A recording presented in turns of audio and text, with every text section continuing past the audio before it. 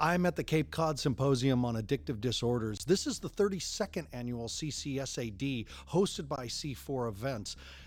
This is where I get my hands on the experts and the professionals in the field of addiction and mental health disorders so you can have more help, more support, more connection to the information that is going to bring your family back from the brink of destruction, from these destructive habits, these destructive patterns.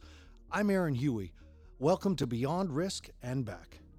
There's still a lot of theories about addiction that go around and that the experts don't really argue about it because we accept them all. And that's what I really love about being in the industry, is that when someone who's gone through the rooms and calls, addiction a disease, and someone else calls it just a genetic issue, and someone else says this is about trauma.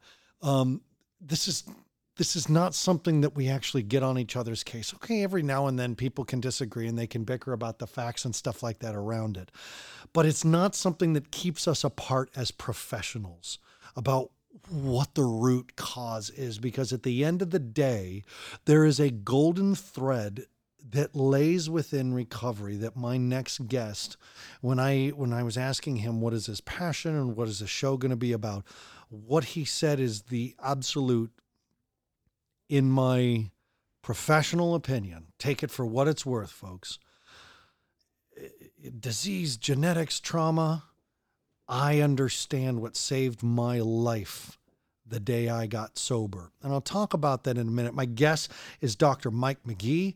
Dr. Mike, please, as we get started, before we talk about the topic of the show, please talk about your credentials, where you're working, how you ended up in this industry of mental health and recovery. Okay, sure. So I work as the chief medical officer at a psychiatric addictions treatment facility called The Haven near San Luis Obispo in California, about halfway between San Francisco and LA on the Central Coast. I've been there for a few years, and I've been an addiction psychiatrist for about 30 years, trained at Stanford and Harvard. And I have a book that I've written on recovery called The Joy of Recovery, that is a comprehensive approach towards healing from addiction. And I have another book which is just coming out now called 101 Things You Need to Know If You're Addicted to Painkillers. So that'll be a more specialized book on the whole process of recovery for people who suffer from addiction to opioids. So parents listening across from me, when I talk about I come to these conferences and I get to be the dumbest person in the room, nay, the stupidest man in the hotel, what I have across from me is this big brain, Stanford, Harvard, a doctor in addiction psychiatry, author of multiple books. This is what I'm talking about. And when he told me what he thinks addiction is, it didn't just hit home because I agree. It hit home because it's the one thing I know to be true about me as an addict in recovery, 22 years deep, and what it is that I found that I had to offer, truly offer, more than knowledge, more than skill. So I'm going to get his answer just by asking Dr. Mike, what is addiction? So I see addiction as a love deficit disorder. I see it as a deficit in our capacity to safely and effectively love and be loved. And by love, I really define that as an experience of reverence for ourselves and for all of life, followed by the capacity to nurture life, to nurture our life and the lives of others. And if you look at people who suffer from addiction, I see addiction really, the cause of addiction for most people, it's different for everybody, but the root cause of addiction for most people is a broken heart. My experience of that was that I have never met my biological father. I had a great dad. He was an amazing daddy. My mom was awesome, progressive, communicative. My dad was affectionate. I never met my father. And so that broken heart started very, very young. Right. But he was also an alcoholic who died from his addiction after years of liver still failed, regardless of his path. So again, it brings in the thread of genetics and all this type of stuff. But what I knew to be true was that he didn't love me, and I lived with that pain. Right. So the broken heart, is that insinuating that quite frankly, every addict somewhere along the way has an unresolved broken heart? I think so. I think that we all are wounded. And if we have the genetic vulnerability for managing our pain, our woundedness, through falling into the trap of addiction, then we will. But we all suffer from woundedness in some degrees. I think there's three forms of woundedness that break our heart. One is the woundedness of trauma, developmental trauma, and neglect, which are profound, and we're actually seeing an increase in rates of neglect and disconnection. I think the second form of woundedness is just a spiritual woundedness that we're born with, and I call that the woundedness of the ego.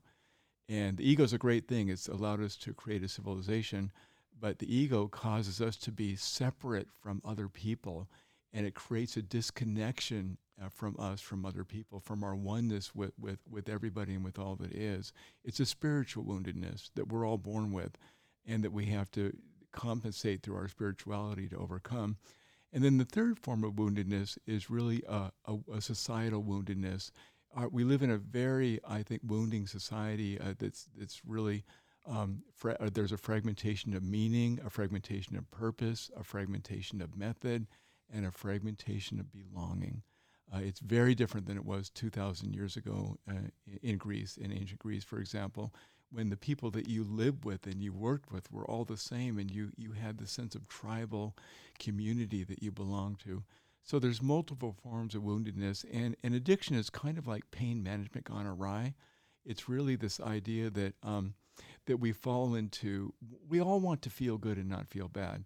And so for teens who are growing in a vulnerable time into adulthood, their brains are designed to want to experience great pleasure and to not experience pain.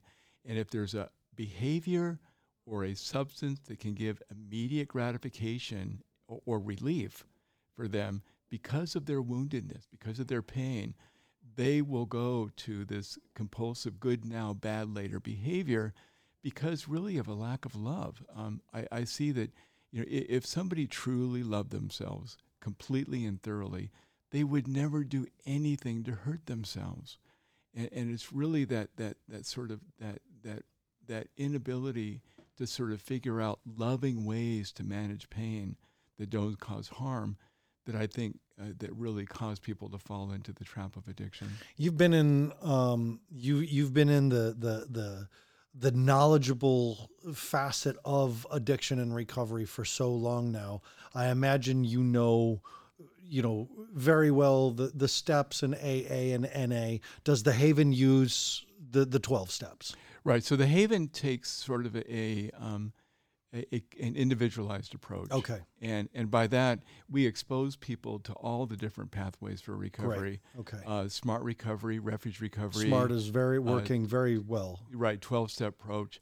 And what I actually encourage people is to have an open mind and to explore all of them and see if they can create a customized and integrated sort of customized approach to their own recovery. We have patients who go to both Smart Recovery and the 12-step meetings, joining both sides of the battlefield. Right, and get different needs met through different perspectives. So my question is this about A specifically, because that was a personal experience of mine. Do you see, based on your perception of this wounding and this love deficit, do you see the success of AA come primarily from the step work or primarily from the community experience? The answer is yes. Good. Absolutely. Okay. If you look at the literature, AA works for people who work it. That's true, and it's one of the sayings. But there's a last piece of that statement that helps to heal that wound. Yes. It works if you work it, and you're worth it. Yes. And that piece. And that's the love part. Yes. I think that, spiritually, if we can go through the AA process and feel the fellowship and love, it's so important to heal that woundedness, to do 6 different things that children, adolescents need to be able to heal their woundedness to their love. And the first is really to get into a safe environment where they're not hurting themselves anymore. And if that takes a residential treatment program, whatever it takes, so that they're not being harmed, is so important. But the next step is to really expose people to loving people who can love them safely, and help them to have the courage and trust to be able to open up to being loved. It's so, so important. We talk about this technically in psychiatry about addiction as an attachment disorder. And I like to use the word addiction as a love deficit disorder instead of an attachment disorder, because it more speaks directly to the nature of the problem. So really, AA is a way of creating a fellowship and a community where you can go, and if you're skillful about it, expose yourself to a sponsor, expose yourself to some recovery supports who are loving people, and allow yourself to experience their love. I think that's so important. But then if you look at the literature, that exposure to that, and that exposure to spiritual practices, getting up and meditating or praying when you get up and when you go to bed at night, Right. Those kinds of experiences of stillness, I think, create this capacity to experience a reverence for oneself and for life through the experience of stillness that's encouraged in AA. And then that leads to increased capacity to cope positively with problems through a collaborative problem-solving style. AA helps people with enhanced self-efficacy, a feeling that they're no longer helpless victims, that they can actually have some control over managing what is oftentimes an uncontrollable situation in life. They have increased motivation for abstinence because of going to AA. They have increased a social network of loving people through the participation in AA. And from that, increased intimacy and connection. Again, these are all aspects of loving. And so that's really important, that the AA facilitates these psychosocial determinants of recovery. Because I don't know about the SMART, the program, only that it is showing a lot of success. People like it. A lot of treatment facilities are using it. Is everything you just said about AA also applicable to that? Does it fulfill all those needs as well? No, I think it's a little bit different, because in SMART, you don't have a recovery mentor, and you don't necessarily have a focus on a higher power, or what I like to call a greater power. Greater power. I think it's more implicit in SMART, whereas in AA, it's more explicit, to sort of look for a power greater than yourself, whether it be the fellowship or the group or friends or family or whatever. But in SMART, it's more implicit. Like the greater power is in the group, and it's in the methodology, and it's in the practice of these cognitive behavioral skills that help people. So it's all the same, but it's just packaged differently. Gotcha. Yeah. Okay, so now let's I want to move to parenting for a second, because I've even had guests this weekend where they say things like, I love my daughter, I hate my daughter, and my brain can't marry those two things. Now, this is a daughter who's so strung out on heroin and has been involved in prostitution and has stolen from the family and betrayed every family member and has been running the household into the ground for the past 15, 10, 5 years, that everybody's life are revolving around this person who's completely out of control, spiteful, hateful, angry, violent. And we're saying now, love's the answer. Yes. Well, here's the confusion. The confusion is that love is not a feeling. Love is not a feeling. Yeah, I am confused. Please explain. Love is not a feeling. Well, for example, let's say that your son, throws a temper tantrum and throws his dinner on the floor and kicks and screams and punches a hole in the wall. Are you going to kick him out the door because you're angry at him and say, go find a new family? No, you're not going to do that. And if people suffering from addiction, even though you're angry with them and feel hateful towards them, you still love them. And what I mean by love is it's an attitude of reverence which inspires action to nurture other people, to enhance their lives. So it's the difference between a feeling and an attitude. An attitude is deeper than feelings. You have this underlying, consistent, unchanging attitude of reverence for somebody, even if you can't stand them or feel tremendous anger towards them in the moment. That attitude of reverence is constant. And because of that attitude of reverence, you're inspired to act in loving ways. Look, it's really easy to love if you feel loving, right? Oh, yeah. But tell me, is it not hard to enhance the well-being of somebody when you don't like them? Yeah. And me as a therapist, I mean, I work at a prison hospital. I work with people who have murdered and who have raped and who have, abused little children and who have done horrible things. And it's my job to love them. It's not that I have to like them. It's not that I have to Respect them. To respect their behavior. Right. But really, it's my job to have a profound reverence and respect for them as beings, as living beings, and as living beings, it's my job to enhance their well-being, regardless of how I feel about them. So this is what I mean about love not being Wow. a feeling, if that makes sense to you. It does now. Yeah. So when you are angry at somebody who's in the midst of addiction, I think that that's a separate issue. How do you deal with your anger? And we can talk about how to manage those negative, destructive, or toxic emotions. Obviously, having a deep understanding, which breeds compassion, which then breeds forgiveness. I think that understanding, compassion, forgiveness is so important. But then you have to do what you can do to love them. So it could be setting limits. It could be creating a safe environment for them. It could be providing positive, abundant rewards for pro-recovery behaviors, removing those rewards when they engage in addiction behaviors. Simple contingent reinforcement, cognitive behavioral type of behavioral approaches combined with loving kindness, I think is so important. The piece that I want to speak to is that, what I knew, what started, hindsight, knowing that what started so much was not feeling the love of a biological father, being bullied, separated, singled out from a tribe. It is self-loathing that came from Yes. these two things. Yes. It ending up in addiction, where the Yes. shame and guilt spiral Right. fed me down. Right. On my day of sobriety, within 24 hours, I experienced unconditional love from 3 different sources, all of them being male: a divine source, a stranger. When I called the Triangle Club, when I called AA and said, "Do you have meetings?" And they said, "Where are you? I'll come get you."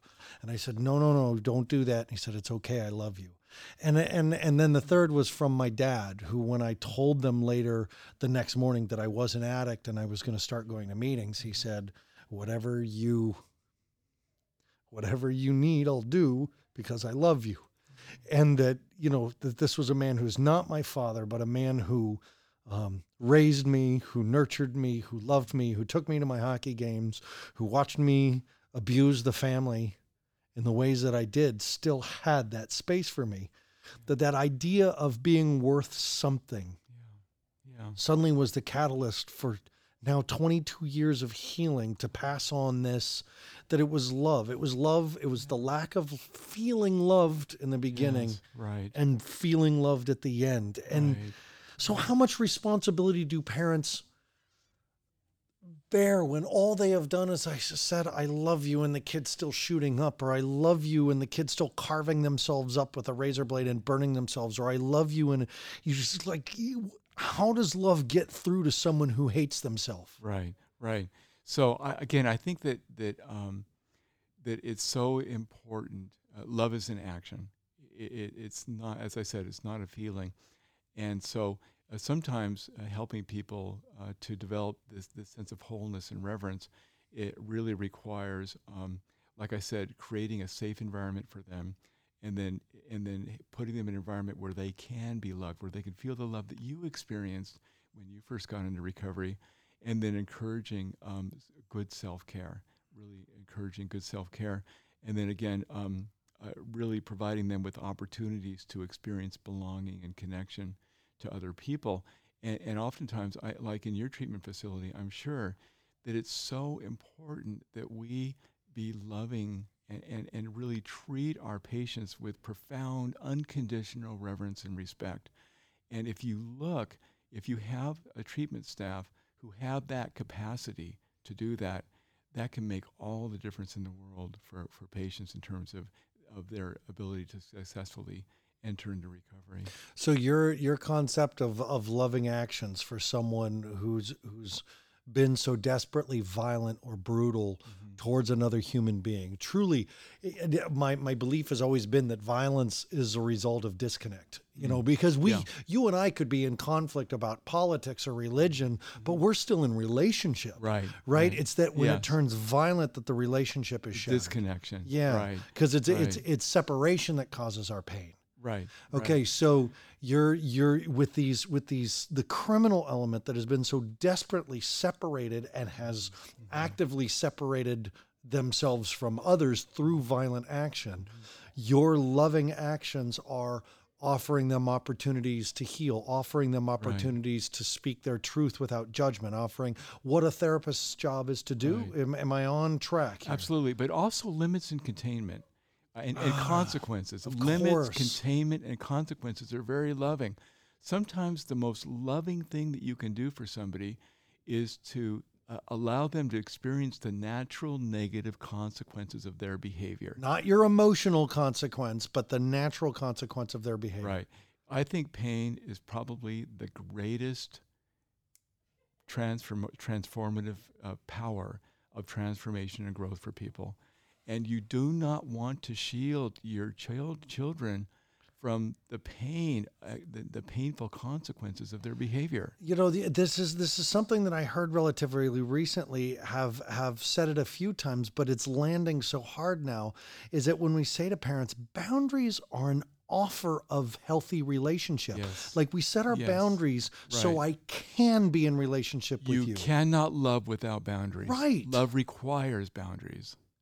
So parents have to set boundaries. Absolutely. Boundaries and limits and consequences. Both positive consequences for positive behavior, but also allowing the natural negative, painful consequences of unskillful behavior. Okay, Doc, we're wow. This is at our time. How first of all, I want you to talk about the books again, but then if people want to get in direct contact with you, sure. Can they? Do you do private clients? Do you do Absolutely. telehealth? Okay, so please, all contact information. Sure. So my website is drmichaelmcgee.com, drmichaelmcgee, MCGEE.com. I can also be reached at thejoyofrecovery.com or at wellmind.com, wellmind like a happy brain. Any of those ways I can be reached. My email is mdm@wellmind.com. I would welcome people to email me if they have any questions or anything, if I can be of help in any way to them. I can also be reached at The Haven, and so I can be reached with that. My book, The Joy of Recovery, you can find on Amazon or Barnes & Noble. And so if you do happen to get that book, I would appreciate a review. Expect a review to show up on Amazon from me. This has been one of those times where I feel lighter than I did 20 minutes ago. And great. I appreciate your delivery. I appreciate your just the utter confidence in this. It's palpable. Is that the right word? Yeah, it's palpable, right? Yeah, Doc, thank you so much for being on Beyond Risk and Back and sharing your wisdom with my family. Oh, thank you. My pleasure. Okay.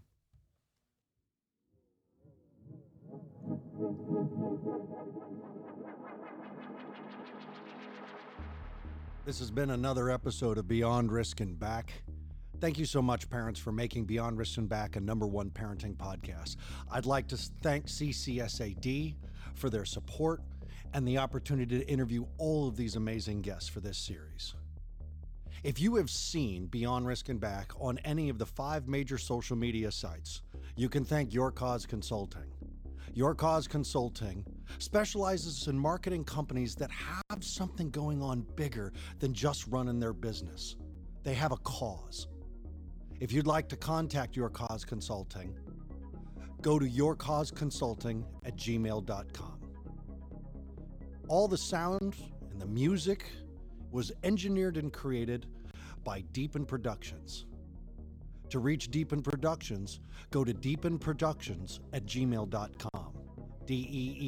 DEEPEN Productions@gmail.com. This is Aaron Huey. Parents, remember to take care of yourselves first, your adult relationships second, and your children third. In that way, we do our best work with our children. We'll talk again soon.